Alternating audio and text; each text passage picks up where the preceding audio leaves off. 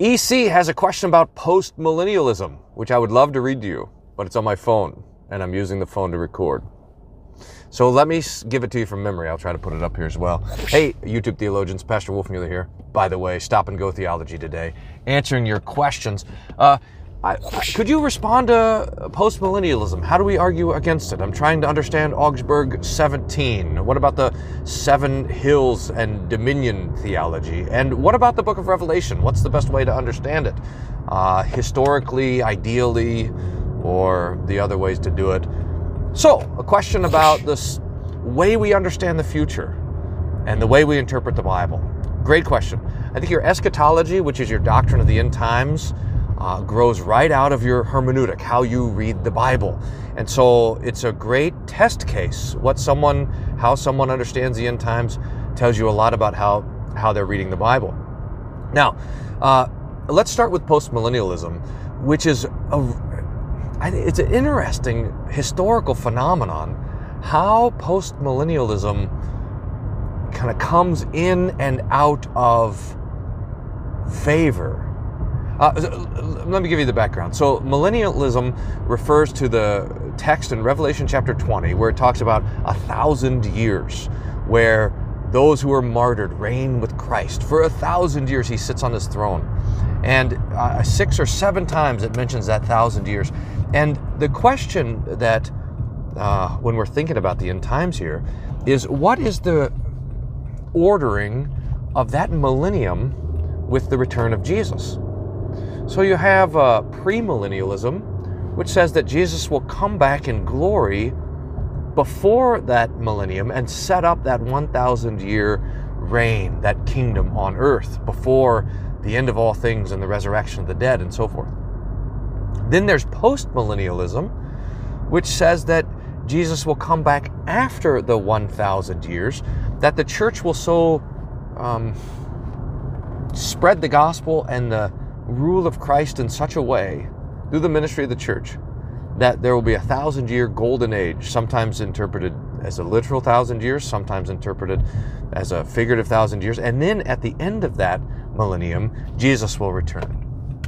Then there's the amillennial or realized millennialist, which says that we're living in the millennium now, that the millennium is to be understood as the time between the death and resurrection of Jesus and his return in glory.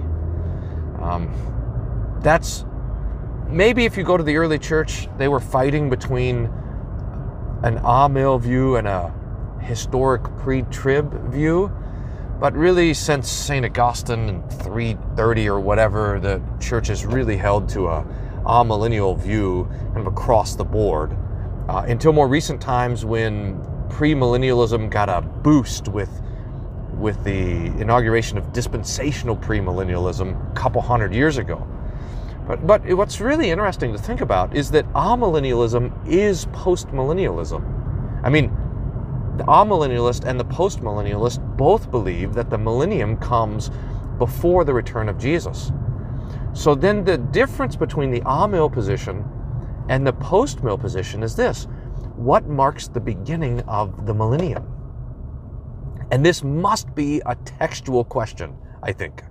So when we look at Revelation 20, we just ask the question, what is the beginning? What is the event that marks the beginning of the 1,000 years? How do we know that the 1,000 years has begun?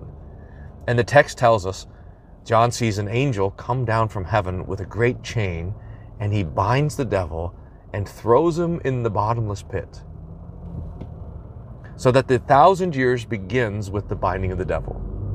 Now we just have a biblical question. When does the Bible say the devil is bound?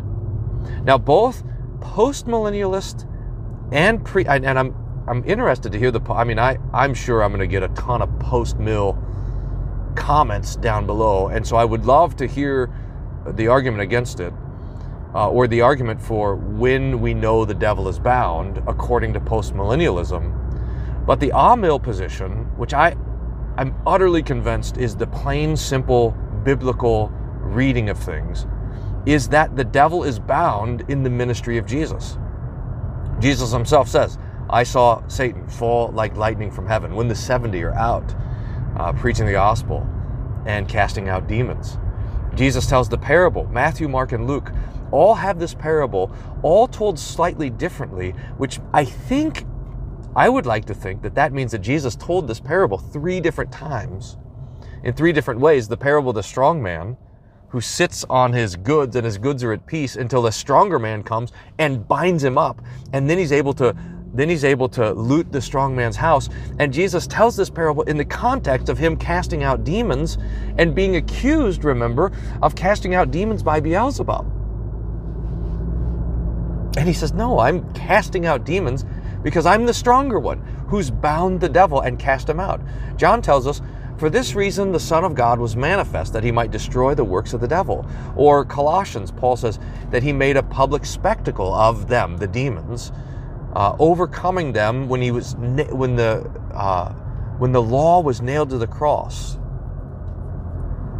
The most clear passage here is Hebrews chapter 2, verse 14, which says that even as we have flesh and blood, Jesus partook of the same, so that, and listen carefully, so that through his death he might destroy him who has the power of death, that is the devil, and set those free who all their lifetimes were subject to bondage. And that bondage, by the way, is the fear of death. It's quite amazing. So the text says so clearly that through his death, Jesus destroyed the one who has the power of death. And who's the one who has the power of death? The text tells us it's the devil. Jesus' death destroys the devil. Now, we say the only response to that is not a biblical response, like, no, the text isn't clear, that can't be what it means, or whatever. The only response is, are you crazy? Look around. Don't you watch the news? Don't you listen to the police scanner? I do, by the way. I'm upset that all the police stations are changing from the scanners to the... Yeah. But that's the response. It says, well, look around. If you look around, then it looks like the devil is still loose. But we are not look-aroundists. We are Christians. That means we believe what the Bible says. But we even have a hint in Hebrews 2. If you go back up to Hebrews chapter 2, verse 8, it quotes Psalm 8. He will put all things under his feet. And he says, in that he has put all things under his feet, we do not yet see all things put under his feet, but we see Jesus made for a little while lower than the angels. So all things are under the feet of Jesus, even the devil himself who's destroyed. But we don't see it yet. Now, why not? That's the Lord's decision. He has decided to continue to hide his glory. If he wanted to, Jesus could show himself. We could just look up in the skies and see him seated on the throne if he wanted to show us that glory, but he doesn't. He wants us to have the sustaining vision of the cross and the empty tomb. That's what he wants for us now until his return in glory. So we trust that that's what's best. So we can't see it. We can't see the destruction of the devil. We have to believe it by faith. Which is why John is given this vision in Revelation 20 of the binding of the devil and the inauguration of the 1,000-year reign of Jesus. That's what sets Amill apart from Postmill, is that the beginning of the millennium, the binding of the devil, is disconnected from the cross of Christ and his ministry on our behalf. And that, I think, is the biblical case. Then the question comes, well, what about the 1,000 years? Do we take it literally? I don't think that's really a post-mill argument. I think that's mostly the pre-mill would get after us for that. But for that, we just have to look at how the Bible uses 1,000 years or 1,000 even, and see that it, like most of the numbers in the book of Revelation, ought to be understood as a symbol. The 144,000, for example, is a picture of 12,000 from each tribe, that the church is, according to God's numbering, ordered in a perfect military array, or whatever. So we see, for example, Psalm 50, the cattle on 1,000 hills belong to the Lord. What about the cow on the 1,003rd hill? That's also the Lord's. That means all the hills. All the cows on all the hills belong to the Lord. Or I'll show mercy to 1,000 generations of those who love me. 1,000 years comes up 3 times in the Bible. First in Psalm 90, with the Lord, a day is like 1,000 years. 1,000 years is like a watch in the night. That's how Psalm 90 says it. To talk about how the greatest human effort is nothing compared to the Lord. And then Peter takes that phrase and quotes it to describe the time of the Lord's patience between his death and second coming. He says, the Lord is not slow as some count slowness, but long-suffering, desiring that all would come to salvation. We must remember that with the Lord, a day is like 1,000 years, and 1,000 years is like a day. In other words, Peter uses the 1,000 years to describe the time of the Lord's patience between the ascension and the return in glory, which is how it's used in John 2. Now, there's a lot more in the John 20 text, but we would understand this as an overlaid reality. In other words, the world is continuing to persecute and afflict the church, and yet we are with Christ ruling and reigning. His kingdom is not of this world, not yet, until the new heavens and the new earth. So the church is always afflicted, and the church is always dragged around.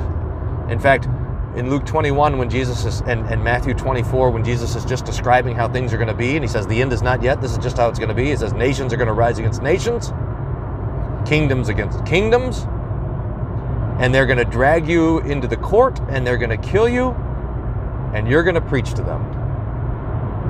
There's a